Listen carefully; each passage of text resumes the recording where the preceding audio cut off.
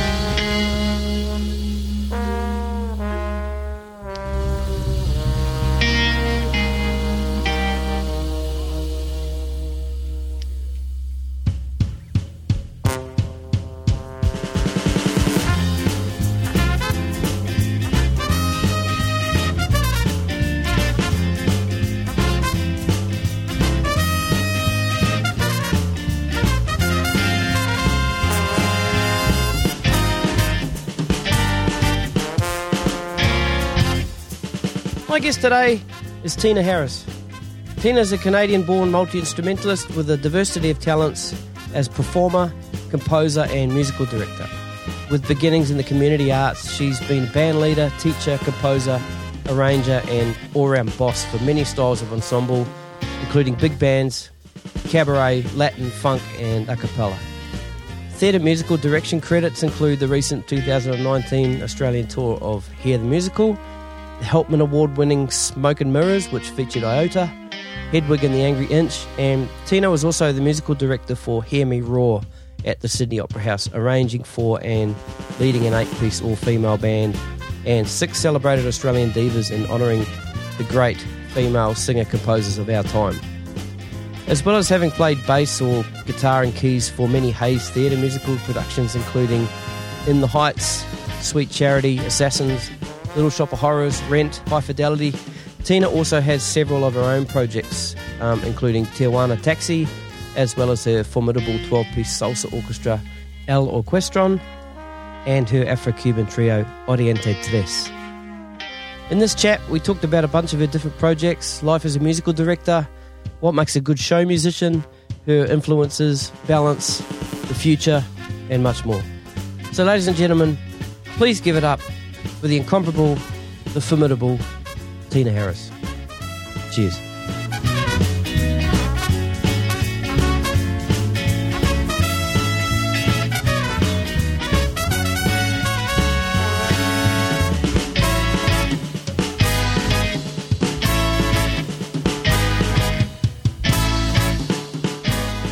I think we're rolling. Okay. Tina Harris, Hello. welcome to the Gig Life Podcast. Thanks, Stevie. Hi. Thanks for having me. No worries, how are you? Yeah, I'm feeling quite nice and relaxed, actually. Right. Yeah, having that end of year little dip. Uh-huh. It's not going to be a heavy Christmas season for me. Is it usually? Oh, it comes and it goes. Sometimes okay. you get the kind of the corporate-y things, and then other times it, as luck would have it, it's very quiet, but for a few of the Latin gigs that I do, and then a project that I'm involved in starting just before Christmas, which is a theatre show at which will be a Sydney Festival Spiegel tent. Right. So when does so do you break for Christmas for that? Yeah. Yep. They give us a few days off. We start rehearsing before, and it's just a 4-piece band, I think.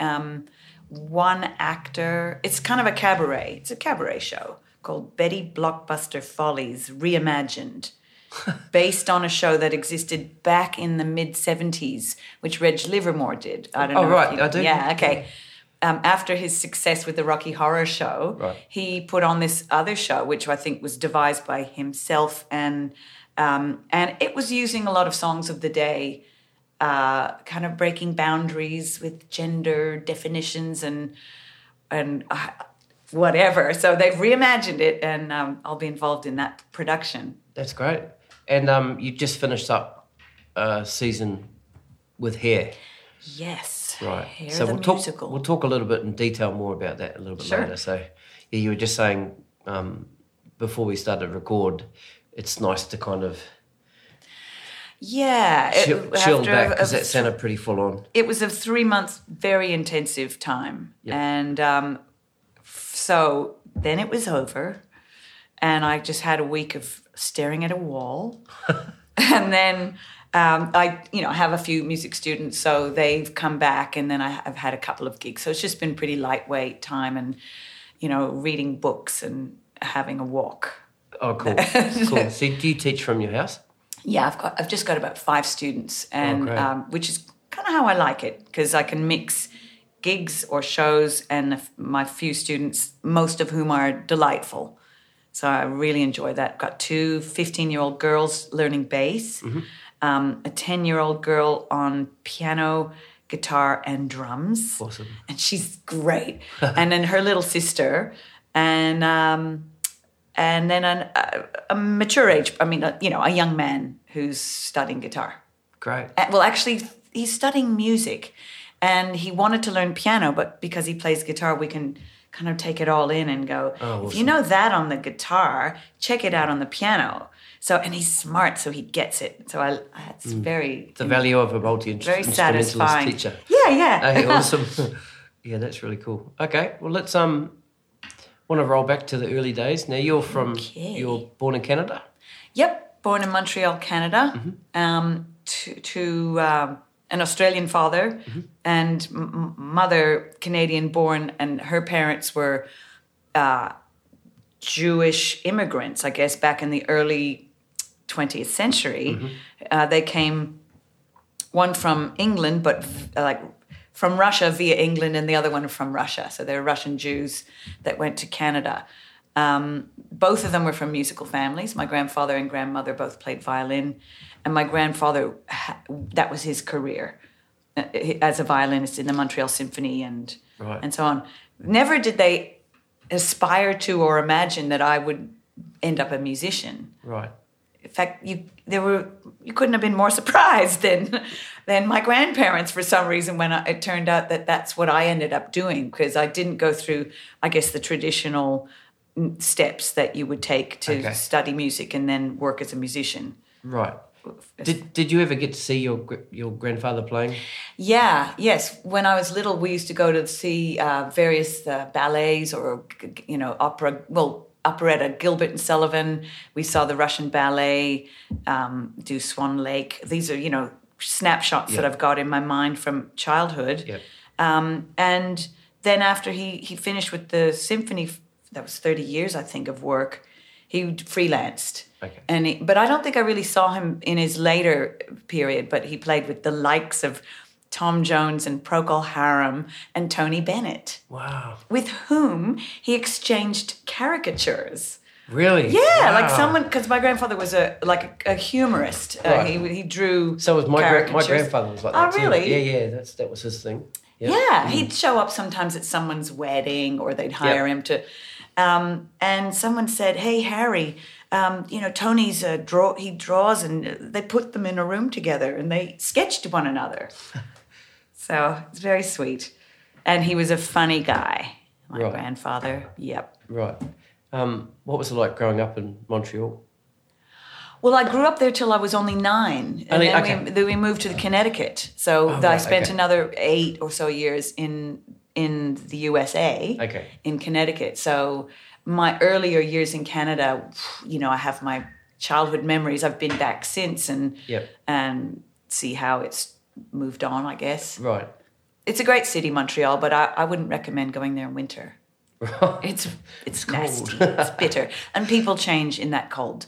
Oh, really? Someone else mentioned it as well.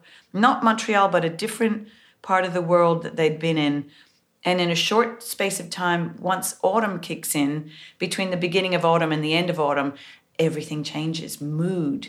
So, but on the other end, it's the same. When spring's truly there, it's like people come out of their house, they start smiling, they engage, they make eye contact. It's just, and the reverse happens at the end, where people they go into protection mode. Close the shutter, exactly. Right? The shutters close. They pull all the, everything gets pulled in the house and they bunker down. Oh, wow. Yeah, it's really different because it's bitter. It's 30 below in any measurement. Yeah. No, it's too cold for me, I'm afraid. Yeah, I think I've become a cold phobic, more so being in Australia, because it's moderate climate, but it's cold in the houses. Yeah, for sure. So you're almost better off being outdoors and doing exercise and getting warm than sitting around a bar heater or a, you know. You might as well put those shutters up and lock yourself away. Yeah. Now, when did music start then? That's an interesting question. While you're in the US or Canada? It was in Canada. Yeah, okay. so I was learning. Okay, yeah, I remember those again. The childhood snapshots. Yep. We had a piano in our house, and after I'd finished smashing the keys with a fly swatter as a 6-year-old, because that's what you think is a good thing to do. Oh dear, regret. I don't know. You know, you have kids, right? You know what they do. They don't know what they think something. Oh, that's an interesting effect. It's an experiment. I'm going to try the fly swatter, and so our poor piano ended up with chipped teeth. Oh right. Nevertheless, it was still perfectly playable, and I started doodling and making melodies, and I could work out Mary Had a Little Lamb. So the grandparents said, get her piano lessons.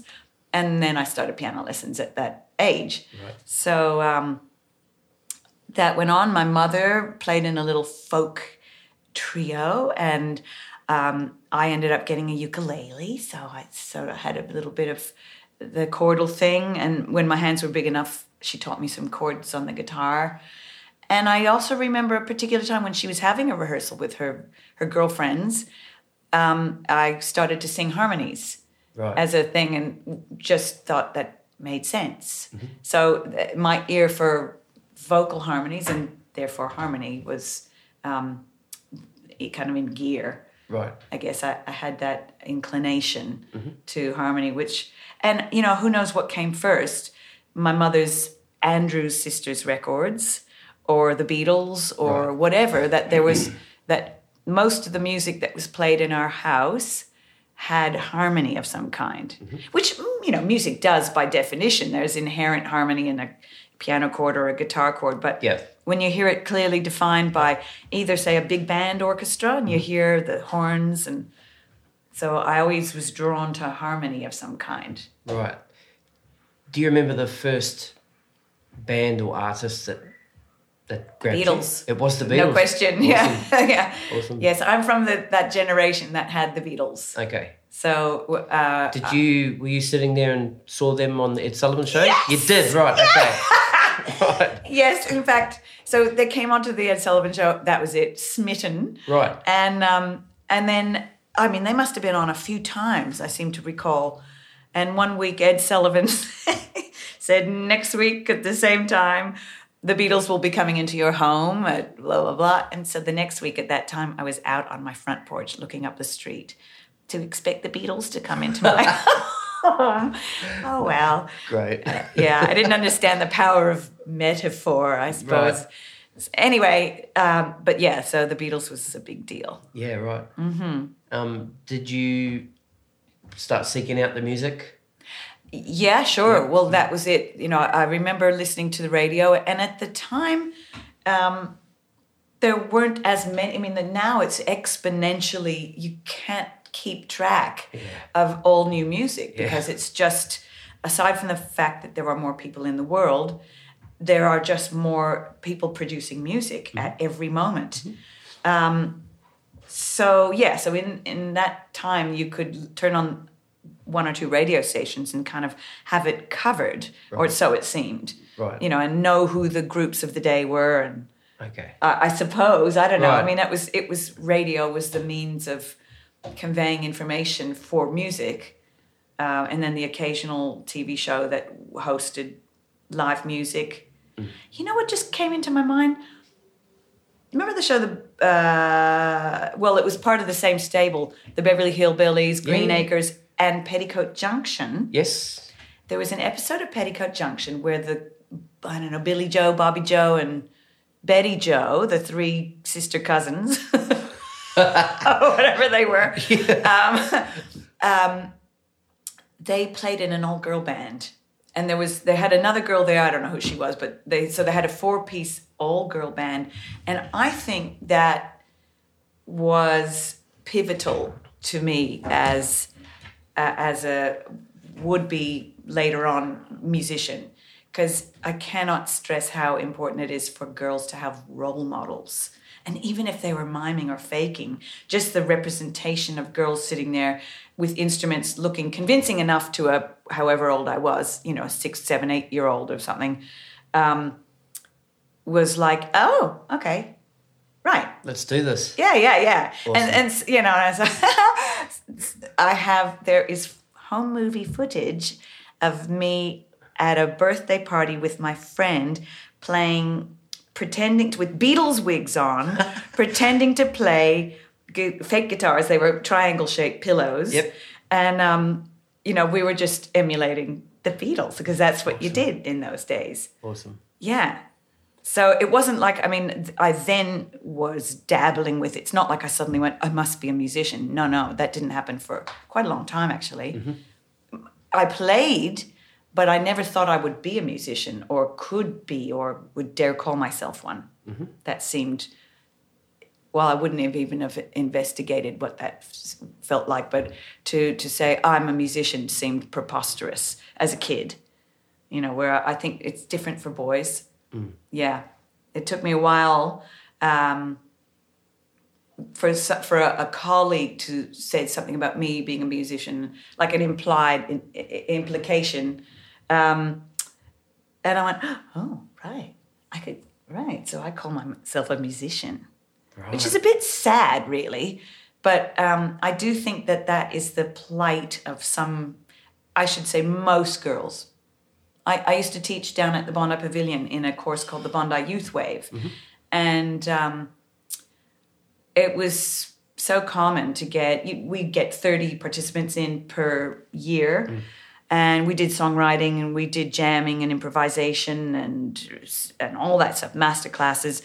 And at the beginning, we'd go around the room and ask everyone, so what do you do? What do you like to listen to? What instrument do you play or want to play? And you'd get guys come in and go, yeah, I'm a lead guitarist. And, I think you're a lead. You don't play the rhythm guitar, but you only play lead guitar, which was true. They only play as if it's a different actual kind of guitar. And a girl would go, I know a bit of guitar. That's as far as you get. And then you realize she's actually better than he is. Yeah, right. He says he's a lead guitarist because he has no rhythm and can't play. But he can play a few lead breaks. Yeah, right. And that's just the typical thing. It's a confidence thing and role modeling, I'm convinced. Right. Who was the first, just on that then, mm-hmm. So who was the first all-women's band that you saw and I'll tell you who they were. They were an Aussie all-girl band called Sheila. Okay. Great name, eh? Yeah. And I saw them on International Women's Day one year when I first got involved in the women's movement, and there was a dance and I went along and there was this all-female band. And that was a strong memory because I remember thinking, I know those chords. And I don't know if I would have done that if I'd seen, I wouldn't have looked scrutinized or something in the same way and think, I know, I knew the guitar. I know those chords. And I can't remember now if it was before or after I got my first electric guitar because I had only played acoustic. Mm-hmm. It was within 6 months either side that I had an electric guitar. I think after I bought it. And then I was in my first band, which was an all-girl band. Awesome. Angry lesbian band, actually. Yep. So yeah, that was my first step into the music, and we actually had a bit of a success there. We were a cult band, as you might imagine. But Stuart Coupe, who's one of the rock writers, even to today, gave us quite the big thumbs up on our single and then our album. Right. What was the name of the band? The Stray Dags. Oh, you're the Stray Dags? Yeah. Oh, right. Awesome. You heard of us? Yeah, absolutely. Wow. Yeah. Yeah, right. Fantastic. That's great. That's right. So that was a major relationship to be in with the band it was about 4 years or so. Yep. And it was probably at the end of that time that I then got involved in a touring theatre show. Yep. Where I met the person who told me that I was a musician. It took me to that point. You needed somebody to tell you that. Yeah, it's not like they said, "Oh, by the way, you're a musician." Oh, but right. they, Okay. I mean, he was paying me compliment. He was just sort of saying, I understand. I enjoy playing with you, or you're a musician that blah blah blah, something like that. And I was like, oh, it was implicit that I was a musician. It wasn't like he advised me of that. Not like saying, by the way, you're gay. It wasn't that kind of like revelation. It was just it was an assumed thing. I gotcha. Now, going back to because you haven't talked about bass yet. You've talked about piano. Right. Now, were you learning graded piano with a teacher? No, or just... kind of. In my early years, yes, they were graded, but not. It wasn't like this. What do they call it here? AMEB, the I'm not quite Australian Music Education. I forget what they call it, but where you go through the grades and so on. So we moved from Canada to the USA when I was just turning 9, and then I didn't have lessons for a year or two, I think, while we reestablished, and then finally I thought, I want piano lessons again. So we got this teacher who I hated. And the funny thing about him was it turned out he was quite a fucking good jazz player. Right. But I had no idea. I just thought, it's Mr. Wurr. And he comes over at Saturday morning and he sits there like a lump and makes me read, which my other piano teacher never made me do. She would get the book out and play a song, and then I would go, I'd kind of... And so my ear developed, but my reading was... pathetic, really. Right. So she was so soft and sweet. She never kind of like forced me to do anything. And I mean, I learned to read music, but not well, because most of the time I was just sort of half listening and half following along. I don't know. So after 3 years with her, from I guess the age of 6 to 9 or so, then we moved, and I took up lessons with Mr. Wurr. And he just sat there, and I just sat there and waited for him to play the piece, and he waited for me to play the piece, and I kind of went, aren't you going to play the piece? And he went, no, you are. So of course I hated him from that moment. Right. But anyway, so then he got out the Book of Hannon, and the reason I ended up with him is because I think I mentioned to someone I was interested to learn jazz. And so his way of teaching that was to get out the Bach and the Hannon. Thanks for nothing. Like, while those are great parts of the toolkit, he could have inspired me in so many other ways. Because one day I was hanging out with my friend, and I mean, I must have been 11, and we were, back in those days where you could just wander around the neighborhood and nobody knew where you were. Yeah. I heard this music coming from there was like a little clubhouse, country club. Ooh, that sounds amazing. Let's go and check it out. And so we snuck into the bushes and looked in the window, and it was him. It was my teacher playing beautiful jazz. Right. So that was kind of a shame. But yeah, so like that was his idea of teaching jazz was not the same as playing jazz. Right. Which is the case. You can be a great player but not a great teacher. Do you think he was trying to teach you the way that he was taught? Probably. To get there? I wouldn't be surprised because I look back now and I think, well, obviously the Hannon exercises, they're essential, and understanding Bach and all the keys and the mechanics of it is essential, but there are much more pleasurable ways of doing it for a kid. Right. To teach them a song and then explain why that song is cool. Yeah.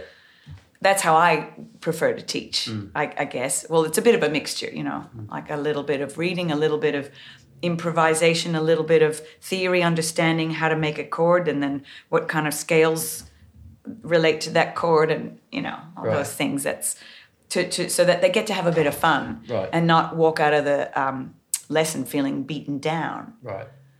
So that was, Mr. Wurr. And so I was a bit of a dabbler on the guitar. I never had lessons as a kid. I just had my chords that I knew, and I met a friend. We wrote songs together and we played. Cool. So we used to go up into school with our acoustic guitars and play our little songs about puppy dogs and castles. I could play you some. Yeah. I've still got a recording of us. Oh, yeah. Right. Yeah. So then fast forward, because then we left the States, came to Australia, and I didn't have any more lessons. Right. Sorry. So why did you leave Well, Canada? Dad was Australian. Canada. Oh, Canada. Yeah. He got headhunted for a job. Right. He used to design catamarans, Oh, cool. boats. Right. So anyway, we went from Canada to the USA. Yep. Stayed there for a while, and then How many years in Connecticut? 8. Okay. About 8, something like that. Mm-hmm. And then, so then finally, I guess he just thought, I'm over it. I want to go back to Australia after he'd been in North America for 30 some odd 5 years or so. Right.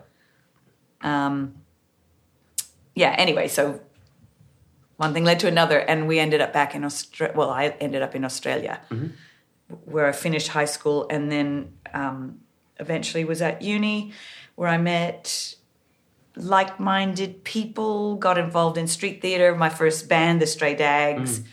And then that was guitar. So I was a guitarist for a while. After however many years, not that many more, somebody that knew that I was something of a multi-instrumentalist let me know that they were auditioning for this theater show, which was a musical, but not the sort of standard Oklahoma or Les Miserables kind of musical. It was what they now call a revuesical, Right. in that it was a jukebox musical. They Right. had a bunch of rock and roll songs, and they needed the people that were in it had to play at least 2 instruments well and 4 competently. So, and be an actor and sing. So the cast was the band. Is this to keep the budget down? No, it's not started that out kind of thing? Okay, right. No. Yeah, funny. No. To keep the budget down, they just get backing tracks these days. Right. Or Right. something like that. Right. They don't bother with live musicians. We'll get onto that later because I have just been in a band in a show with a 9-piece band. So I want to talk all about credit to that. Yeah, but absolutely. Right. So it started in England. The show itself was something that started in England with a troupe, and they all were kind of bits. They played a bit of this, and so they put the show together with them all doing everything: Shakespeare, singing, playing instruments, and it was set in a sci-fi setting. So it was sci-fi, rock and roll, Shakespeare, all in one. Wow. Together at last. It was a show called Return to the Forbidden Planet, based on the 1950s movie Forbidden Planet, which was based on the Shakespeare's The Tempest. Right. And then somehow they thought, we'll put it to music and we'll use 50s and 60s rock and roll, some of which was something like Great Balls of Fire or Wipeout, or what's a couple of other of the Good Vibrations, right. just to name a few of the songs. So they did this audition of this guy I knew who actually sold me a guitar. We'd become friends, and he said, "Hey, you should check out this audition. Sounds like something you might do." So I went along, and they had a room full of drums and bass and this and that, and I just had a ball. Can you play this now, Navy? And so I just, had a bit of fun, and I got the gig. And it was 12 people in the cast, 3 of whom were women, 2 who had the only speaking parts. So I was the one that covered both the female roles, and I was just running around playing things. Right. So I got to play bass, drums, guitar, keyboard, saxophone, trombone. Guitar. Wow. 7. I don't play the trombone. Right. But I did play a song on the trombone once. Right. And they got teachers in to help us, like learn, just enough technique to get by. Right. For those of us that had never touched that particular instrument. But most of my songs, I was playing bass. Right. And at that point, by the end of that run, which was like roughly a year, I thought, I'll probably get more work as a bass player than as a guitarist, because there are so many average guitarists out there. Right. And I could probably there's a niche for me, I suppose. Right. Well, I don't know. It was a good decision. And then I ended up going to AIM for a year back then. Yep. In the early mid-90s. And I haven't really looked back, I guess. As a bass player. And every now and again I've had a gig which has asked can you play, like be a keyboard 2 player. So I'm not the main player of either of those, but enough to play some organ, some synth, some whatever, and then some, whatever kinds of guitar is required. Okay, I want to go back a little bit from that Canada to Connecticut to Australia. I want to sort of dabble into how your music taste was changing and what you started listening to. Was it stuff based on what you were having to learn for gigs, or how was the scene changing? Oh, that's interesting. Well, I never had to learn anything for a gig until much more recently in my career, because my first band was all originals. We didn't do covers. We just wrote our own songs. Awesome.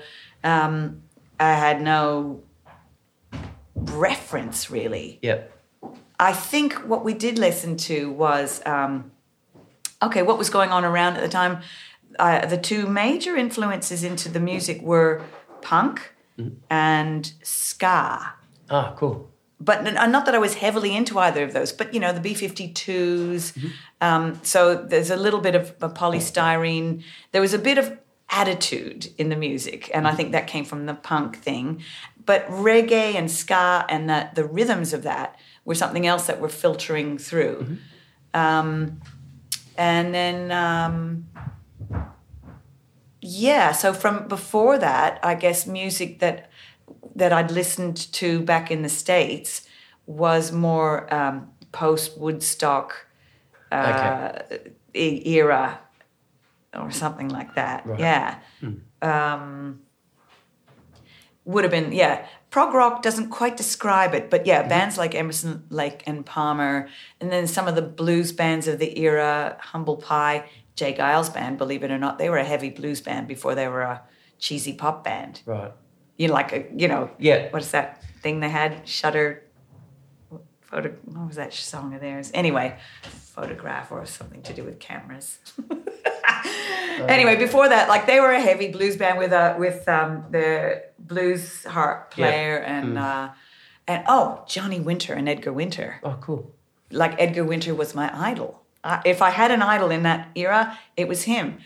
And he was a multi-instrumentalist. He was a keyboard player, drummer, saxophone player. Right. And he was a motherfucker. He was a bit of a savant, really. I went to see him 4 times. Right. I guess I was, moved by he came to our high school, actually. Right. That's when I first heard him on my first ever LSD trip. Wicked. Yeah, that would make you fall in love with any artist. What garbage was on that stage. That was pretty influential. So, so I went from there, I guess. So there was a bit of jazz in his background. And I think that's probably proportionally where I am, that there's an implicit sense of jazz without being a jazz player. I gotcha. Yeah. Yeah, that's why I wanted to go back to it. Wanted to get more of a full idea. I get it. You're good. I understand. Takes me a while sometimes to get there in my head, but Then maybe I should interject one also key component to my musical passion, which is Latin music. Yep. And my mother had these cha-cha-cha records when I was a kid that were just on. And the thing I remember most about them is the percussion. And I just hear the sound, those sort of 1950s, 60s recordings as well. They had a certain beautiful sound. The bongos were very clear, but they're also mixed in with the other percussion instruments, so you didn't exactly know what was what. And I don't know, the sound, the rhythm, the horns, that just sort of settled there underneath my consciousness for my entire development into a grown-up. Right. So I've always loved it, but but didn't always know what it was that I loved. Right. Yeah. Right. That's cool. All right. Well, let's go back to the show. Okay. That show that. Oh yeah, that one. Yeah. Yep. Okay. So, how long did that run for? Yeah, over a period of 2 years, but not consistently. Right. Okay. And then that sort of segued into me studying at AIM. But what it did was it introduced me to some of the musicians that I would end up being lifelong friends with, and would lead me to other musicians and other situations in the theatre world that somebody knew me or they knew of me, and they'd think that I suited whatever the next brief was. So I got a gig, and then I met a new musician. And from meeting that next musician, I started meeting people that were players in other realms, and the jazz or commercial or funk or whatever. And I put together, I've missed something there, but yeah, I ended up with a kind of funky jazz instrumental group that I composed all the music for. Right.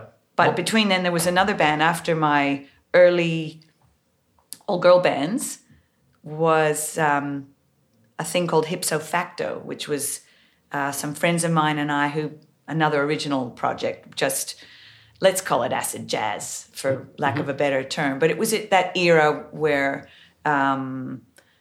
Us Three, I think they were called, and Early Incognito, early 90s. Okay. Something like that was starting to happen. Yeah, I guess that was all around about that time.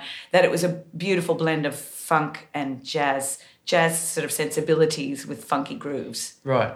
Kind of dig, a little bit like yes, dig. dig, exactly. Yep. Exactly, that era. And that style, which was totally accessible. I think that by anyone that loved a groove, and it wasn't so vastly deep jazz that you kind of went, I don't understand. Yeah, that's cool. So I've had quite a few show people on. Oh, yeah? Yeah, so I've had like Steve, as you know, Joe Acaria. Right, with whom I've worked. Yep, because you worked on Smoke and Mirrors. That's right. Yep. Daniel Marr, do you know Daniel? Yeah. Yep.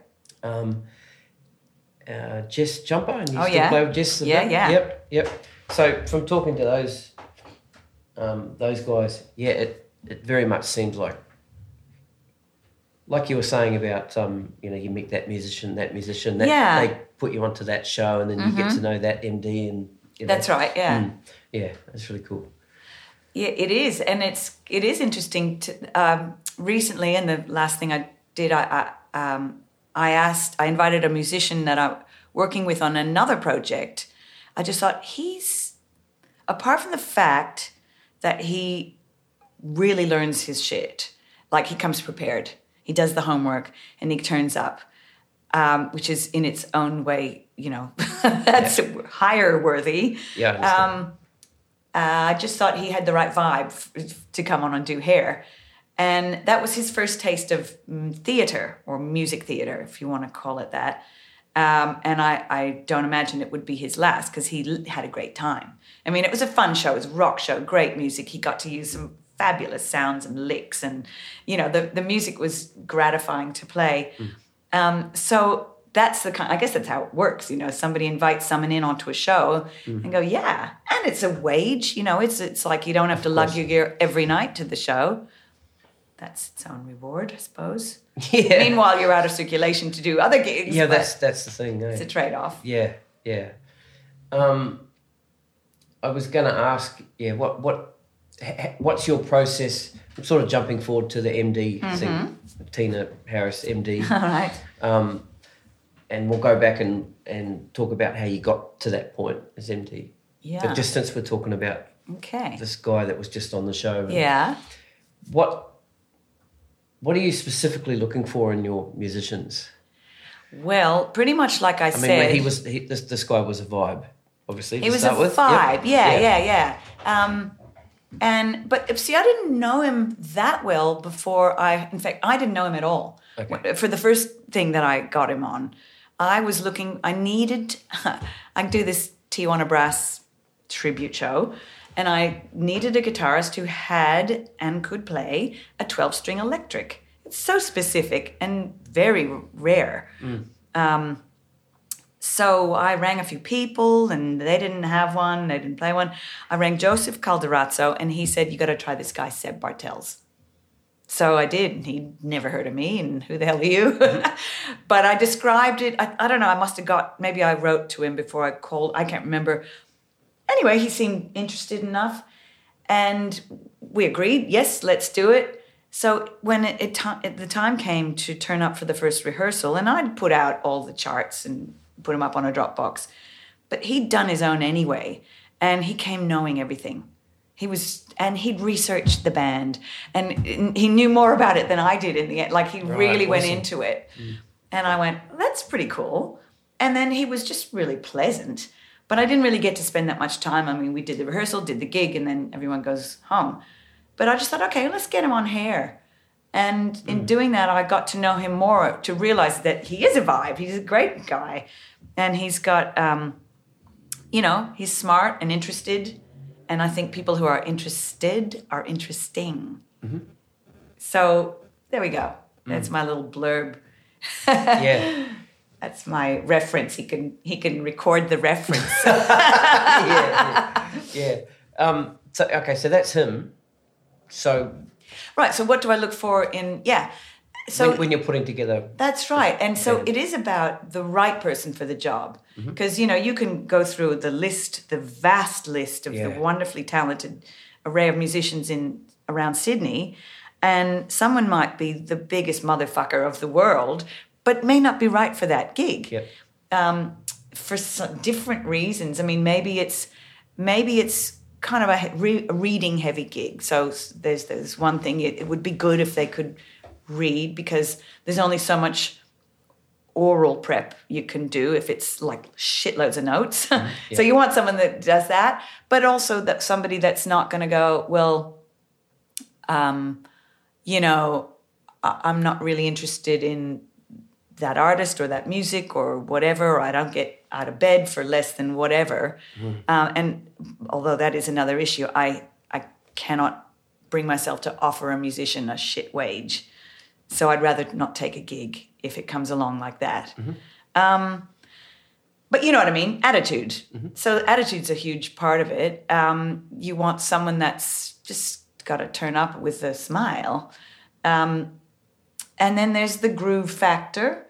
If, they might be a technical monster, but don't have a great sense of feel or groove or whatever it is, and space, and willingness to rehearse. Because I play in a few bands that are chart-oriented bands, like Mucho Mambo, for instance, is a 15, 16-piece 1950s mambo band. It's a wonderful orchestra, which Martin Taylor leads. It's been going on for over 10 years.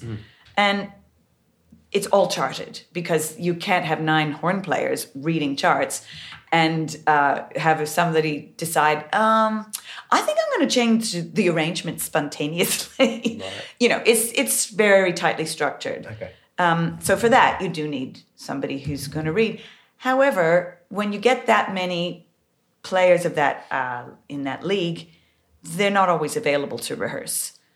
And then that gets a bit of a drag after a while. I mean, they don't rehearse often, but every now and again they'll call a rehearsal, and sometimes you get all the players, sometimes you don't. Right.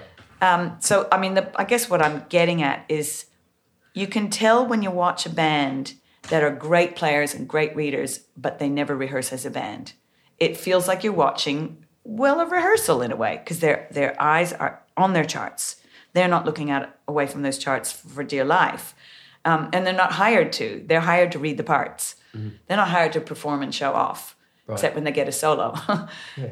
So that's a thing, you know. I think there are a lot of throw together bands out there that go, yeah, we know a bunch of songs, we commonly know them, but we're not going to rehearse because we're really good, so we don't need to.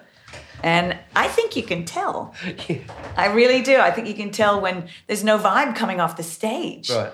So there's a balance, I guess, between I enjoy rehearsing just because I think it's a time to get to sort of lock in and relate and look at people and you know, interact in that way, and then you get on stage and you're doing the job. Mm. So yeah, so there's lots of different criteria. Yeah, that's interesting. Yeah. All right. So let's go and build up to you becoming an MD. Mm-hmm. Right. So we've done the show. You've gone to AIM. Yeah. You know, you're starting to get to know these people in the scene. Starting to do some more shows. Was there a moment where you thought, actually, I want to give MDing a shot, or was it presented to you and you had to do it? It was more of a presentation. Yep. So what happened was, let's see, I got into, after, 1996 or 7, I was involved in a production of the Rocky Horror Show, one of the ones that keep going around. And, so I played bass on that. The one after that was a show called Rent. The MD on that show, who'd done Rocky Horror, and hired me to play on Rent, but I wasn't hired originally as the bass player. I was hired as his assistant MD, and that I would be substituting for him when he went out to the audience to take notes for the show, like, you know, singing notes and overall music notes. So I had to take his chair, which was guitar 2, keys 2, which was organ and synth and rhythm guitar, whatever you want to call it, guitar 2. So that put me in a seat of being a erstwhile musical director, because I had to conduct the band and do that and have that responsibility.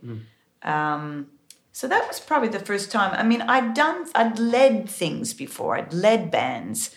And so and projects, maybe that put me in a position of, you know, the things you have to do to be a musical director is not just to go 1, 2, 3, 4, but it's to wrangle musicians and make sure they come and organize rehearsals and prepare charts if it's that kind of band where the charts are necessary. Yep. Yeah. So he obviously saw something in me that I was able to do that, because we'd been in that first show together, Return to the Forbidden Planet. So Planet, then Rocky, then Rent. By the time Rent was done, I was then in the second season, I was the bass player. And I did once a week a show where I conducted from the keys, the K2, G2 chair. Right. Then that was... So then it wasn't until, I think... Oh, no. Then it was actually earlier than that. I MD'd a comic big band called the Shirley Purvis Big Band. And comic big band. It was a big band show. It was a big band with... it was a comic show. It was a cabaret review, really. Right, okay. Led by this comedian called... her character name was Shirley Purvis. She'd been on... Remember The Big Gig? A show. It was an ABC variety comedy show called The Big Gig. What year was that? Late 90s. Mid-late 90s. Yeah, I didn't get here till mid-90s. Ah, okay. Yeah. Right. May have been there, but I don't... No, I'm not sure. Well, Angie Moore was a member of a group called the Castanet Club. And the Castanet Club has spawned such people as Mikey Robbins... right. Glenn Butcher, who's still doing theatre. There was he later was an ABC Triple J presenter called Steve Abbott, who called Sandman. I don't know if you remember Sandman. Yeah. Who else? Penny Biggins. Anyway, there was all of them. I know there's someone really important that I'm living out. But anyway, pretty much all of them to a letter are still active in the entertainment world or the TV world or whatever today. So Angie put together this hilarious big band, and she played this character who's just bizarre and very funny. And I was the MD of this band. I really didn't know what I was doing, but I presented charts. I provided charts for them. I could do that. And it was just a big fun show. So anyway, that's going back a little ways. Somehow or other, I imagined that I could do it. And so did someone else. And that's the key, isn't it? If you think you can, everyone else does too. Yeah. I want to ask, when you were doing the fill-in MD stuff, do you remember the feeling? Was it were you freaking out, going, oh my God, or was like, oh man, this is great? It was a little bit of both. Awesome. It's a little bit of both, and that's how I remember. You know what it is? If you practice like a motherfucker, then you can do it. Yeah. And so you have to not just practice your parts, but conducting with the parts, which is someone else who took over a job like that asked me for advice, and I went, practice conducting, which is what conductors, like real conductors, do when they, orchestral conductors, they have to practice what their arms are doing. It's like choreography. Yeah. So, you're counting in something over here, and meanwhile you want that to happen. That's without an instrument in your hand. Right. So if you're playing any instrument, you've got to have a way to get your hand on your instrument, the notes you want to be playing, and bang, let the rest of the band know. So you might go 3 and 3, 4, bam, bam, bam, bam, whatever it is. Right. Or with my recent job, because I was conducting from the bass, and the cast has to see you through a monitor. They have a camera on you. Just made sure there was enough for the neck of my bass. Right.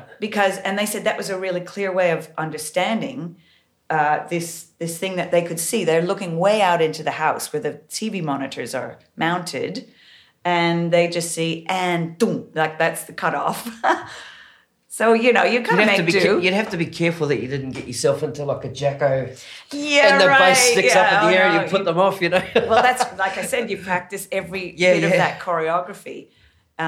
So the nerves, I think, came not from the part, but making sure I counted in at the right tempo, in the right, so that everyone, it was clear. You could understand. Like there was one little moment in here that I could, 3, 4, da da da da, 1, 2, 3, 4, dum, dum, dum, dum, dum, dum. And it had to segue quite unmusically. Right. So they didn't relate to each other at all, these two things. You just practice it. And I remember when the first show was over, opening night, actually, not the first show, but opening night in Perth. And I just thought, well, I've never been that happy for an opening night to be over. Oh, but once it was over, and I thought, but we did it. We did a good job. Yep. It was really, nothing went wrong. And so you think, okay, there we go. Now we build from there. We can relax. Because opening nights are horrible. They're artificially, there's all this pressure to be fabulous. Plus, the people that are in the audience, in a way, are artificially enjoying it. I mean, they might genuinely be enjoying the show, but they want to make you feel, I understand, yeah. So, a lot of friends and those kinds of theatre people that do that. Have you played shows, productions where you've been MDing or even just as as bass or whatever instrument you're playing, where you've actually been part of the show? You've been yes, indeed. On stage, yep. Well, Forbidden Planet was exactly that, where we had to run around in spacesuits. Oh, right. And so that's what there was the point of it, that we weren't a backing band, but we had to be literally running because we're in a spaceship.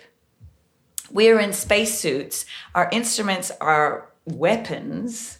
And everything we do, we had to think of it as part of this kind of military exercise. Right. So we physically had to run, when we got hit by an asteroid storm. Woo! We had to, and the spaceship's like rocking back and forth. So we're running around and, it was great fun. I got to open the show on drums. The drum kit was on a Revolve, right, and play Wipeout. Oh, cool. Yeah. And so on. And as soon as it kicks in, the Revolve that the drum kit was on revolved. and then the next thing you know, you're facing upstage to a massive screen to the earth as you're leaving it. And it's that's brilliant. It was kind of a multi-million-dollar flop. Oh, wow. Like it was quite the production, but right, it was odd for Australians, I think, because the Brits got the Shakespeare. That's more in their culture. Yeah. Whereas the producers that put it on here, they kind of wanted to play down the Shakespeare. Were they trying to go with a War of the Worlds type? Because that was pretty big. A little bit, I suppose. A little bit of... Yeah, maybe, but yeah, it could have been that. I get what you're saying. So yes, Smoke and Mirrors was and another show, of which I was an MD, a thing called Hedwig and the Angry Inch. Yep. That was before Smoke and Mirrors? Yes, both with Iota, same director. Yep. So the band was on stage, and though we didn't necessarily have any acting to do, we had to be present as part of the scenery. Yep. In Hedwig, we were a kind of gothic punk trailer trash band, glam trash band. And we sort of had to respond, I suppose, to the moment. And in Smoke and Mirror, we, every now and again we were brought forward to participate a bit more, as integral to the action. Yes, and every now and again you just have to be there. I'm going to be in a show next year called Come From Away, which the band has to be part of the action. It's about, have you heard about this show? No. It's the story of the day that the disaster of the 2001 September 11th attacks took place. All these planes were rerouted to land in Newfoundland, it's an Atlantic province off the coast of Canada, because they couldn't enter American airspace. So 70-odd planes came to land in this tiny little Nowheresville airport, and they had to stay there for days. And so they were kind of taken, all these passengers were taken into the hearts of the town and, get fed and clothed and had their clothes washed. And so it's the story of those few days. Wow. And it's Can you imagine the emotions of those people? Yeah. Wow. And I think that's why it's such a popular show. It's not knowing what's going on. Very emotional. Wow. That's right. Yeah. Mm. So that is, the band is integrated in some way. I haven't seen the show yet. I've seen clips, but I can see that they're all part of the action. I don't know if that answers your question. No, totally. Yeah, okay. So are you MDing that, or are you? No, I'm just playing on that. Yeah. Okay. So it's currently playing in Melbourne with another cast and band. Okay. Well, it might be the same cast, but I think there are some band members that aren't continuing on. Right. Okay. All right. Well, let's we'll talk about Hair a little bit. Okay. The big one, eh? It was a big one. Yep. Now, so how did it come about? I mean, everybody knows about Hair the musical. Yeah. How did this? Not to be confused with Hairspray the musical. How did this incarnation of that show come about? Right. How were you offered the gig? How was I offered the gig? How did you put it together? Okay, here's the story. Mm-hmm. Back in 2007, Hedwig and the Angry Inch was produced by a producer called David Hawkins, who I'd met through other friends in the industry and so on. So he hired me for that gig back then, and then he's gone off and done other projects, and I've gone off and done other projects, and then this time he hired a guy called Andrew Warboys, who I work with often, a great friend of mine. And then Andrew was involved with the Wharf Review. So the dates started to not line up anymore. So we got another MD called Glenn Morehouse, great guitarist. Then something happened there and they parted ways.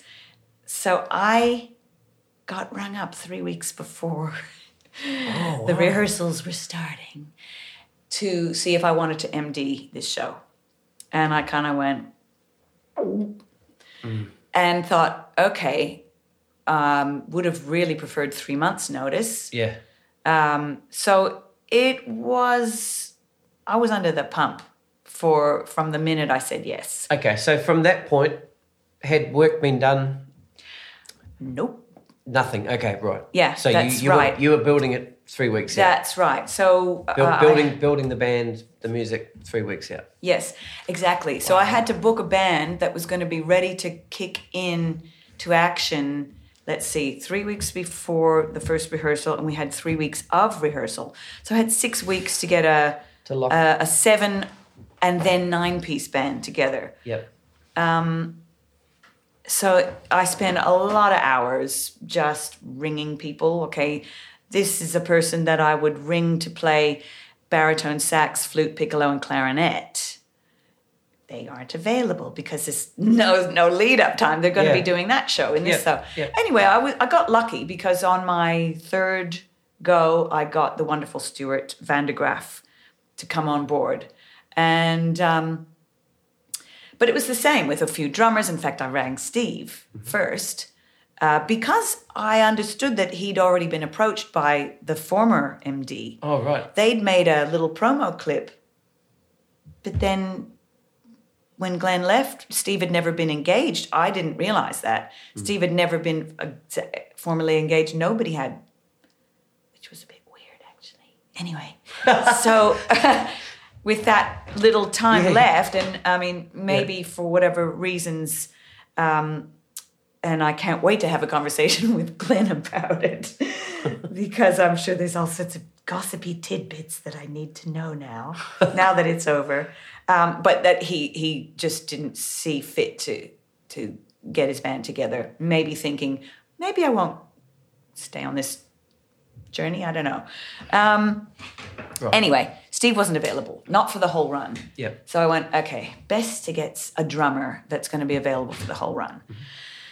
And then I started to build it. So I got Seb. He was on board. But then I was compelled to use trumpet players from the local state. So I had to get 2 trumpet guys from Perth, 2 trumpet guys from Melbourne to do our Geelong.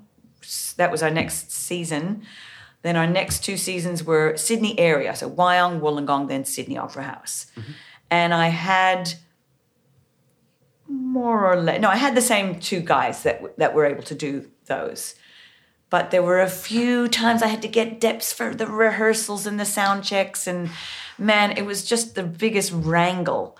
In the end, even though we only had 7 musos for the states or for the cities that we were in up until Sydney Opera House, which we expanded then to 9 musos, all over I had 19 musicians involved in that whole thing.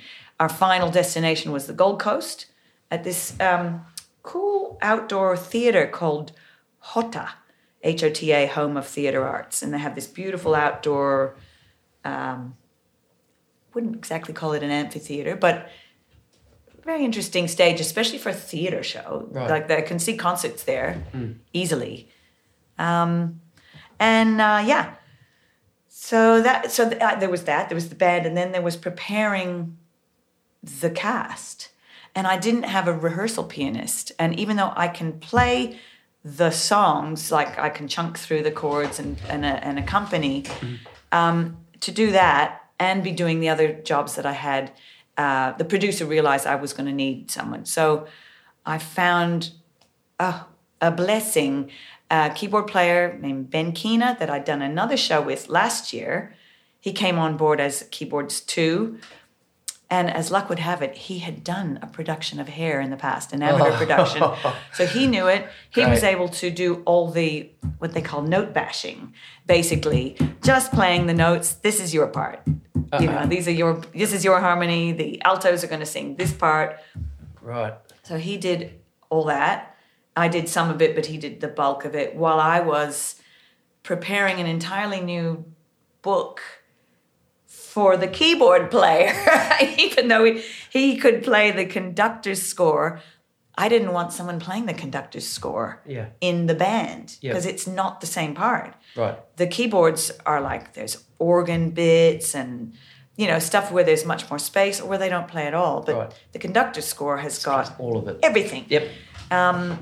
And I thought, ooh, I don't want that. And he's enough of an improviser to be able to go through and play chord charts, but not enough to, if the notes are there, to just read all the notes, and I didn't want that.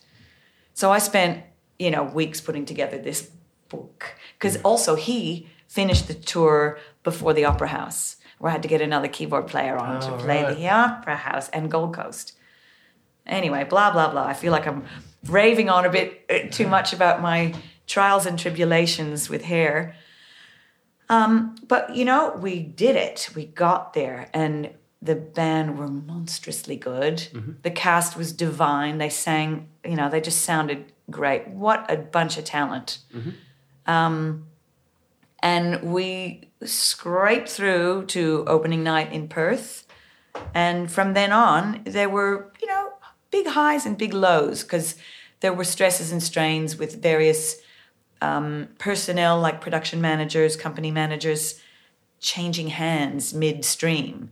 And that's a bit of a, that was a sticking point, because you had to kind of go back to square one every time you turned up in a new venue. Or not every time, but every other time. It was like getting to that new venue. So what do you mean go back to square? In what way?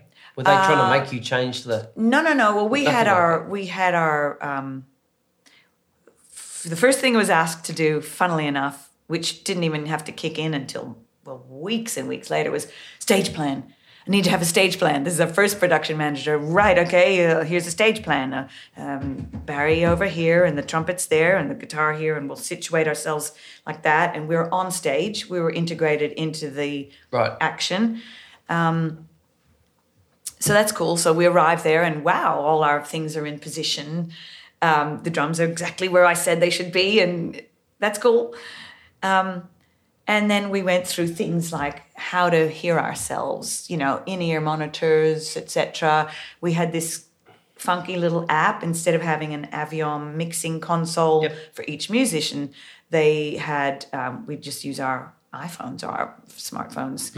Mm-hmm. We got the app, and we could, call it up, and there's our little desk. We get in the Wi-Fi, and we could say, I want this person louder than that person. We did the band. We did the entire cast. And that was cool. Then we get to Geelong. Did it work in Geelong? I forget if it worked in Geelong, but it didn't work in Wyong. Couldn't get the Wi-Fi to work. Oh, wow. Fuck. So then somebody turned up, here's an iPad, share it around the band. So we'd go, okay, here's the iPad, share it around. We got our mixes sorted in our cans or our in-ears or whatever. Can't change it. Yeah, well, as long as the iPad sits there in the band pit, you can, but it's not as great. But anyway, we may do. Once you set it, it's more or less stable. Okay. More or less. And then we went to Wollongong, didn't work again, same thing. It was just a little stressful, because every time you start again, and that's when we got to Geelong, and that's when our first production manager flew the coop. So we get there and... unplanned. Unplanned. Right. Nobody knew that he was going to be on the plane to Brisbane when we were bumping in. And so the whole thing of bump in is all the production personnel are on board doing stuff, doing what they do. And that involves, putting the scaffold together that is the set, and situating the mic stands and the chairs and this and that in the band pit. and running cables and all that. So, sheesh, that didn't happen. So we lost a bit of time, but we made up time and we got through it. You always get through it. Yeah. And then so Wyong was then we took on a new production manager. He was cool, and by the time we got to Wyong, it was cool. But we still didn't have what we had in Perth, perspex around the drums, which made it very noisy and difficult to mix and loud for everyone. I remember seeing a Facebook post of yours asking for some perspex screening. Yeah. Yeah. That's what that was I for. ended up spending hours of my time researching, let's buy some perspex and own it instead of renting it at some exorbitant rate. Right. Which ended up happening by the time we got to Wyong. Finally, the new production manager, I don't know, used petty cash or something and found us some perspex, and we put it in, and yay! So that was great, because just all these tiny little details, like the roof of where the band was situated. The first time we were there, they had soundproofed it with some absorbent soundproofing stuff, and it was great because it didn't reflect, and it absorbed a lot of sound. The cast didn't get walloped with it. So then from between Wyong, which was our last stop before Sydney Opera House, I thought, okay, I'm going to do like a motherfucker of a stage, not a stage plan, but input, just redo everything and make it no stone unturned, to make sure that the guitar cables are running from the guitarist stations. We added a second guitar for Sydney, so we had two guitarists, and that they would both have cables running to their amps, which were off stage, because they couldn't be on stage. They would just be so loud. Just all these little things. So we get there, and where are the guitar cables? What guitar cable? You know, the ones in the... different production manager. New production manager. Oh, my God. So not his particular area. It's like, funnily enough, our first guy was a rock guy. He did like Splendor in the Grass. Like, he sort of does that kind of festival stage production management, but not theater. And then the next guy was somewhere in between. And then the third guy was more theater. He knew all about the scaffold and everything that had to happen with the set, not so much the band. Didn't know just the little details about sound checking and so on. And you know, everyone was doing their best, but if it's not your area of expertise, it just isn't. So that's why I thought, I'm going to help out and give him everything. So like he said, thanks so much for that. That's great. But then, so he had the leads by this stage. They were ready to go. But an amp was missing. Oh, no, I'm thinking of Gold Coast. So Sydney, we didn't have the leads. So that's why before the Gold Coast, I went just to be doubly sure. So we get to Gold Coast, and one of the guitar amps just hasn't made it from Sydney. They were standing next to each other. I don't know what happened. That didn't make it from Sydney. An acoustic guitar didn't make it from Sydney. Not one of our musicians, but one that gets used by a cast member on stage. So it was like that the whole time. And that's just the sort of superficial stuff. So you just couldn't take anything for granted. Right. And so once again, it puts the sound check, because you think they have cut into our sound check because we had to have a media call. And the media call means that the media comes and takes a couple of seconds of footage of you doing Aquarius, the opening number of the show, and ready to do Aquarius twice. And so everyone's got to be ready exactly at that time. Meanwhile, we would have had our sound check bump in and all that between 1 and 4 o'clock, but now it's between 1 and 3 o'clock. So we've lost all this time. We've got a new trumpeter and a new keyboard dep for the Gold Coast, just for the rehearsals, just for the dress rehearsal. Oh, I mean, it's just... Wow. Yeah, so it was just like that. See, for me, the way I think something like that would go, what, like you're saying, opening night's hard, and then from there, it just gets easy. Like, I've always thought that, But no, never again. I never think that. Well, this was sort of unique because it was, there wasn't as much run-up time as you might have hoped for. If I'd had, I knew about this show almost a year ago because the original MD was going to hire me as a bass player. Right. So I remember hearing about it at least 10 months ago. Had I known about it 6 months, even 3, I would have had just enough run-up. 3 months before rehearsals started. Yep. I would have had enough time to get the same players that I needed to go through the entire tour. Okay. I would have been able to book the same guys even, but they wouldn't have had the next gigs that they couldn't. I can't do it past the Gold, can't do it past Sydney, can't do it past Wollongong. I just booked my next whatever, you just missed me. So that I would have been spared that. But by the time I was getting to something, I'm going to take you all the way to Sydney and then I'll get someone else for the Gold Coast. Because by then, we'll be up and running. And so it was like leapfrogging. So as soon as one person finished, someone else took over. And we never really had to do too many at once. When our keyboard player left, Wollongong was his last show. Our new keyboard player joined in Sydney and went to the Gold Coast. But he couldn't play the dress rehearsal in the Gold Coast because he was playing Chicago and Sydney. So I had to get a Gold Coast guy or a Brisbane guy. In some ways, in the end, it was fine because I met lots of lovely musicians. Yeah. And now I know who they are for the next time, if there is a next time. Yeah.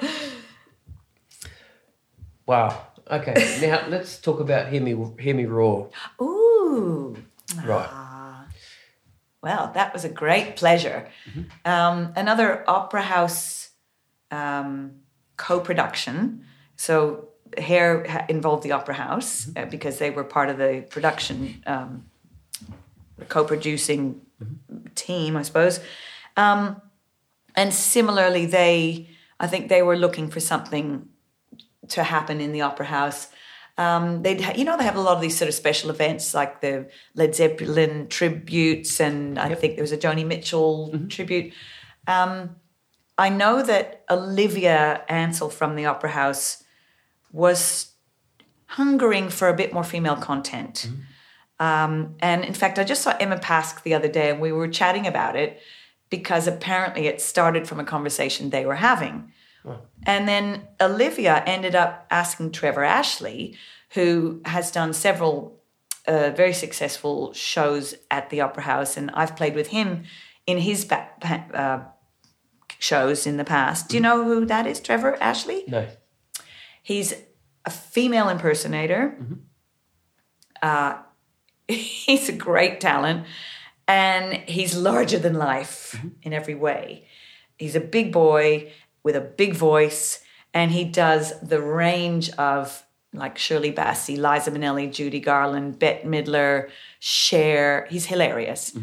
So I've been in some of his shows over the years, and he's done his own Liza show with a big orchestra and a Shirley Bassey production at the Opera House. So I guess they thought, Trevor, he's theatrical and he's knows about bands and music, and so he was the creative director of this show, and Olivia, I don't know if she specifically asked for me or whether Trevor thought of me as someone that might be, because aside from having a theatrical thing, I've got some certain amount of like rock cred that he thought I could put an all-female lineup together, which I did. And then I did arrangements for 24 or so songs, which was such a pleasure. Like, it was work, but I just love doing that. So Anyone out there who's listening and wants arrangements done, love it. Yeah. Who was the band? So on drums, we had Elisa Portelli, who's recently been... she's one of Giorgio Rojas's students. Oh, right. Drums and percussion. Yep. I met her doing workshops with him on Afro-Peruvian and Cuban percussion. And then I recommended her for In the Heights, which we did at a show In the Heights that was on at the Hayes and then at the Opera House. And she was on congas for that. But I knew she was a kit player and I'd heard her play. So I asked Georgia, what do you reckon about Elisa? Is she the kind of drummer that would... He went, yeah, she'd be great. Great reader, great groove. So I got her. Bev Kennedy on keys, who she's a trooper. She's been doing the music theater thing for years, and she MDs and she's been on Charlie and the Chocolate Factory and, well, everything. She plays on everything. Melanie Forbes, who's guitar. She's a woman that I've known. She's a Kiwi. She's been in Sydney for a good 20 years. I teach her 15-year-old daughter bass. It's Tanya Bowra, who also had a career as a singer-songwriter around the 90s-ish. And she's still playing. She's still doing a lot of gigs, keyboards and guitar. She also plays. So I thought we need someone that can do second guitar and second keyboard. My divine horn section, Ellie Shearer on trombone, Abby McCunn on sax, the saxophones, I should say, from alto tenor. I don't think there's any soprano in this one. Alto tenor Barry and Louise Horwood on trumpet. Is that 8? If I covered us all? And the trumpeters, the horn players rather, all had to go on keys 3. Okay. Because they're just so musical. So there were times when I'm doing these arrangements, like far out, there's no horns in it, but there's layers of keyboards, there's strings, there's brass, there's clav, there's all sorts of things going on. I want it all. So we had it all. Yeah. How much time did you have to put this together? Oh, never enough. Yeah, right. Well, I had, I don't know when I got started. I think I started about 3 months. Okay. Before the show, something like that. And it just was right. I got cracking as soon as I knew I had the gig. And then the band I got together with the Guitar Girls a couple of times, and then the band only had 2 rehearsals. Wow. And then our technical rehearsal at the Opera House. So it went amazingly well. I would have loved more rehearsal time because then we would have been much more relaxed and probably been off charts by the time it came to the show. And then so the singers had all been selected by Trevor. Okay. Emma Pass, Tanya, Doko, Sarah McLeod, Christina New, Prini Stevens, and Melinda Schneider. Yeah. Very eclectic mix of singers. It was a beautiful experience. And we'd hoped that it was going to happen again, and it hasn't so far. But I saw Emma the other day, and we're going to plot something. Oh, awesome. Yeah. Well, I hope something like that can come to be again. Right. So with those 6 singers, the songs that were selected, did they get to play any of their own songs, or it was all... The only originals were Buses and Trains that Tanya Doko wrote. And although she wasn't expressly the songwriter, she did contribute lyrics with My Island Home with Christine. Yep. So she wasn't the original songwriter, but she put because the song was written from a different vantage point, and she turned it more into somebody from the island home that she came from. Right. So we allowed that to be her original song. So no, they were tributes to the great female singer-songwriters of our time, I suppose. And weirdly, about 5 months later, I was approached by a woman named Miriam Wax, who's now living in New York. And she sent me an email. I'd played with her around the Latin scene a bit years before. She went, hey, long time no see. And I'm coming to Sydney and I've got this gig at 505 playing the great songs of women songwriters. And I went, that's interesting because we just did one at the Opera House. And she didn't know anything about it. And the 2 shows couldn't have been more different. Right. Her show had much more obscure, much less commercial, and gorgeous. I mean, it was a beautiful selection of very interesting songs. Many of them well known, but there were enough unknown songs by prodigious songwriters from not always, the USA, but from Chile and various places that made it a really different thing. And it's certainly an inexhaustible field, I think. For sure. Mm. Do you still practice? Great question. I do practice, but mostly it's repertoire. Mm-hmm. So, of course, I have to practice that. And then sometimes I just think, just practice some scales. That would be a good idea. So I go in spurts, because if I'm learning repertoire, then I'm not really just practicing technique. You might have noticed this bass that's in the living room, the white stand-up one. Oh, when I walked in, I did, yeah. Yeah. Well, that's something I need to practice just for technique, because it's a toughie. It's not something you can put down and come back. Yes, if I haven't played it for a while, it's tough. It's a different set of blisters to the electric, and it's also, you really have to kind of manhandle it. Right. So I have to get into shape to play that one. I understand. And that is definitely a technique thing, because if I don't have any technique for it, then it's double struggle. Right. Yeah.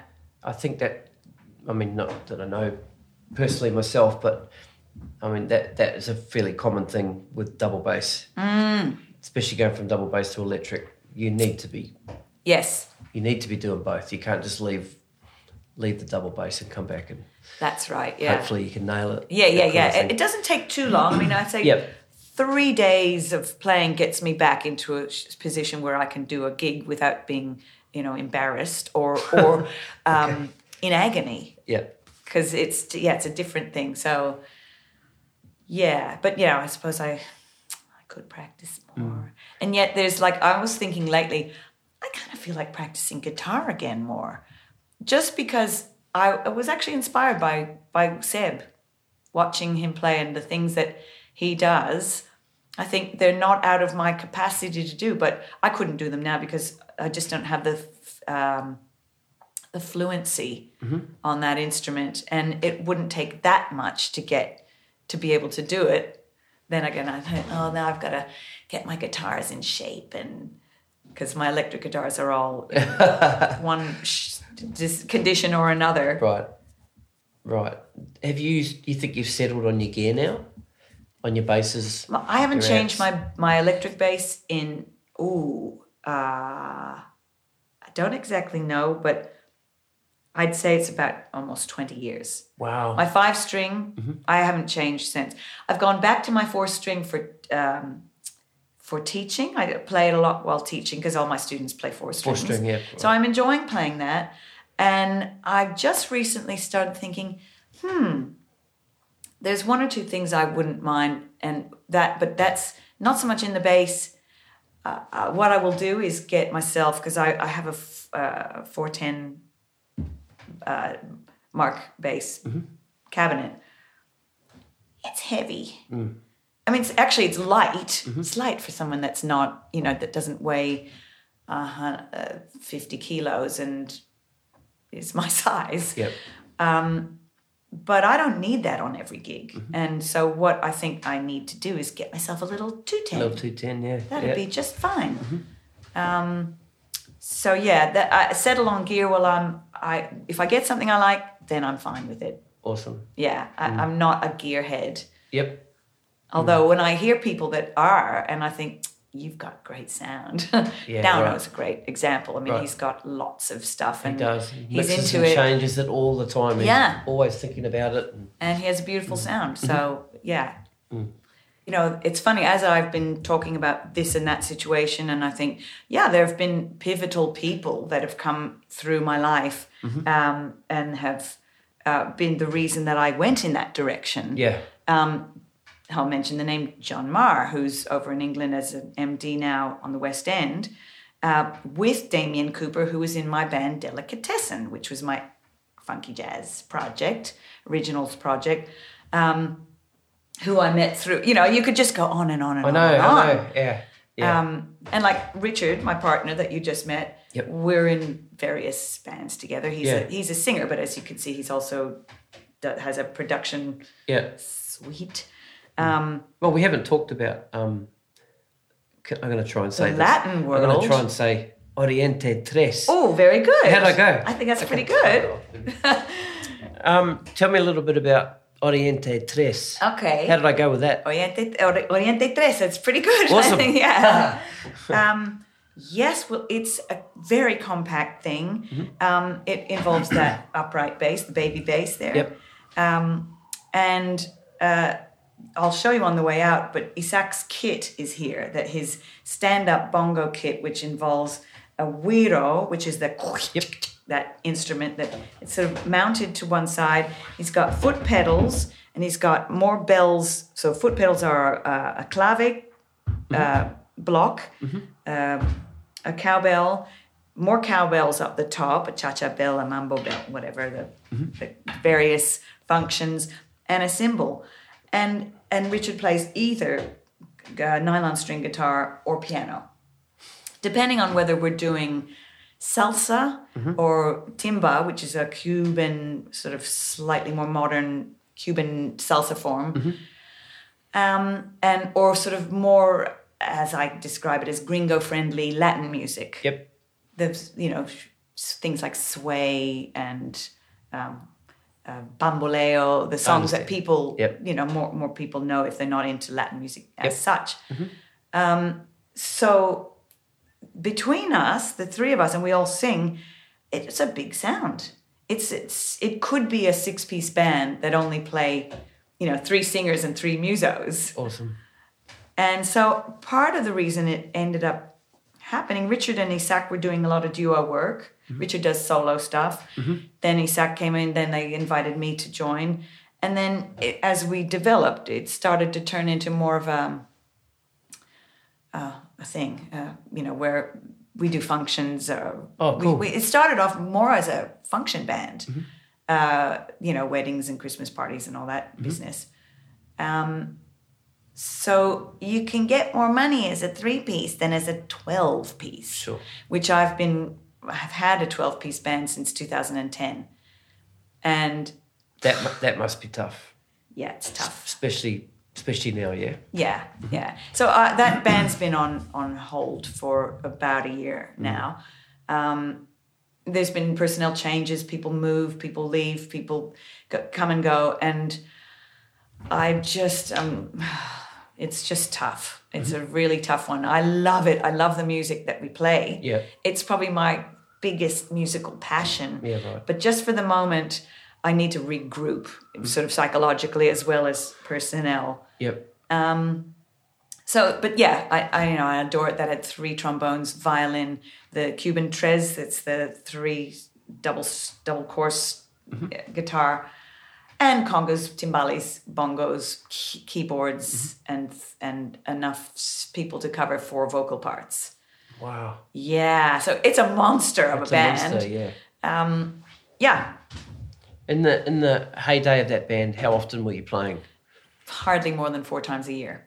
Oh, right. Okay. Yeah. Right.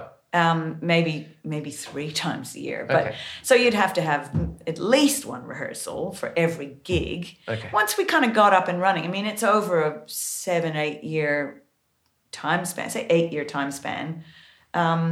You started to get a handle on, even though sometimes you might play 3 times in 3 months and then not for 8 months. So it averages out. But, we'd get a bit of a run up and start to go, hey, we're actually cooking. We're not sort of flying by the seat of our pants. But as soon as there's any personnel change, it's hard. And you have to kind of retrain. And I think that's just where I stopped for the moment. Now, with obviously the change in the scene, gigs getting a little bit harder to come by for people that were regularly playing, pop and rock and that kind of thing. Are you finding, or are you seeing those particular people fighting their way into theatre, looking to get in? Are you seeing that change? No, I don't think so. I think Okay. unless you get the taste for theatre or enjoy the... People aren't just heading in there to try and get a I payday? think so. Okay, cool. People like Dan Marr, he's a theatre guy, right? He started as theatre. Yeah, that was his thing. Okay. And there's another guy that I did In the Heights with, Michael Napoli, the guitarist that did that show. also did lots of amateur shows, and so he'll be around. He'll pop up in the world. I think you have to love it a bit, because I think there are people that just plain hate music theatre, and it's just not their thing. So why would they want to subject themselves to it? Yeah, right. And only if they did get called in, they might go, "This isn't so bad. Actually, I'm quite enjoying this." So you don't always like all the music. I mean, I played on a Stephen Sondheim, which is real music theatre. Like, that's kind of legit music theatre. And it was a great show. Assassins, it was called, about the various attempts, some successful and some not, to assassinate American presidents. Right. Over history, starting with John Wilkes Booth, who shot Abraham Lincoln. And there were a few failed attempts along the way. One was Teddy Roosevelt, was never a successful attempt. Anyway, JFK, ending with him, and the thwarted attempts at Gerald Ford, 2 within 2 months by women. Anyway. And Reagan too, he got... That's right, yes. That's right. So, anyway, that's pretty straight music theatre, and it's not to everyone's taste, so it might not be a good starter song. But once you get your thing, you get your charts, and you start to listen to it, and you hear the words, well, they're clever, very good. Some of the music is angular, maybe not friendly to listen to, not memorable at first. Once you get inside of anything, you can appreciate it. Yeah, I understand. Yeah.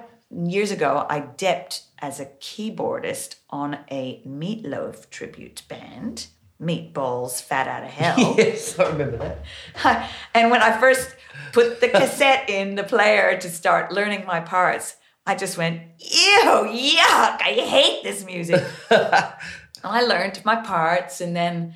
it's a pretty great piano Yeah, it's pretty full on. Stuff, yeah. And then we got on stage, and one night we were playing Paradise by the Dashboard Light, and I went, this rocks! Because I just got inside it. Yeah. And I think you can do that with any music, even if it's not your taste. Yeah. Just speaking of Meatloaf, that was the first concert I ever saw when I first came to Australia was Meatloaf. Oh, wow. And it was fantastic. Like, you speak of Paradise by the Dashboard Light. That was almost like a musical theatre, the way they did that song. It's theatre, theatrical, they had the props, and they were dressing up, coming out the different parts, and then it slows down, and it was brilliant. Really, really good. Wow. Yeah, real clever. Exactly. It was high theatre. It was almost melodrama, really. Yeah. Yeah. Mm. Now, just in closing, is your book full? Is your diary full? No. You're happy with the way it is? Look, I'm happy at the moment because I know I have work next year. I have a block of work. Awesome. And I'm hoping that the bits where I don't have that block, I'll get to do some of the gigs which I love, which were all the Latin gigs. That I'm involved in a band called Barrio Soul, which is Boogaloo, New York, where soul meets Latin. 1970s New York scene was a kind of fusion time between the Fania Latin scene and all the soul stuff that was going on. There's some Mucho Mambo gig. I'm in a West African band called Kayamba. Oh, cool. With Sibo Bangura. I'm not sure if you know, that's his band. My Tijuana Taxi plays next year, which that's also one of the most joyous experiences musically. Right. Cumbia Muffin. These are the things that give me joy. Awesome. Yeah. And so if they didn't, then I wouldn't care if I had a theatre show that ran all year. But that's the only thing about taking a job. It's like, maybe I could put a dep in for the theatre show because I really want to do something else that comes up that's, I just love that music. Great. And I enjoy all the people that are playing in that world. They're all fun. Yep. Great value. All doing it because they love it. Yeah. That's awesome. Tina Harris, thanks so much for sitting down with me today. And thank you, Stevie. going through your history, and Wow. just fascinating to hear all the behind the scenes stuff of the theatre stuff. It's really, Right. really, really cool. I'm sure it's not always like that. No. Can see your passion for music, the way you speak, and smiled the whole way through. It was awesome. Oh. Yeah, great. So thanks so much, and Thank you. yeah, hope we can do it again sometime. Good on you for doing this. This is such a cool project. Thanks, Tina. Cheers. Yeah, awesome. Very good. All right, catch you later. Cool. See ya. Sayonara.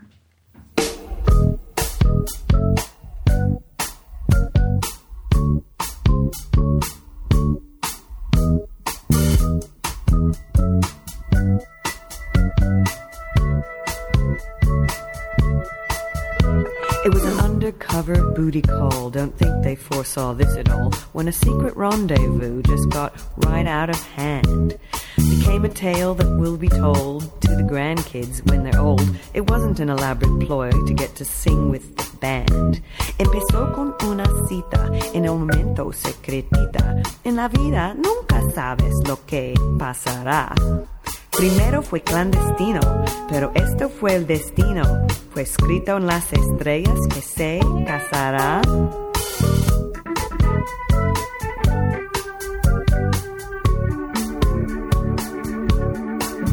She comes from the land of the long white cloud. In the palm of her hand she can hold a crowd. She can also rock the kitchen, yeah, her cooking's delish.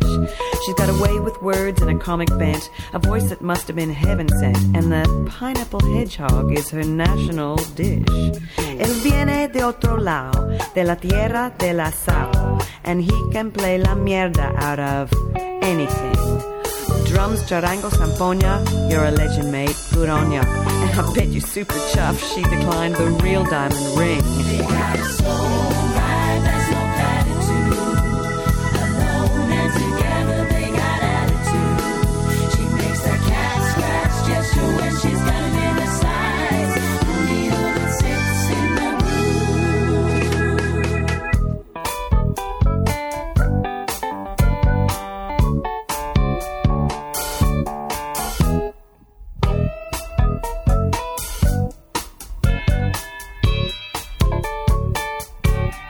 Dice la gente, increíblemente, que en alguna parte hay un Jack para cada Jill. Están muy afortunados, nunca habría funcionado si ellos no tuvieran esa química febril. So health and happiness to all, the ballad of the booty call is over now, so let the festivities begin. But there's something I've been musing about, and I just have to point it out. Did you know you can't spell Merenia without Marin?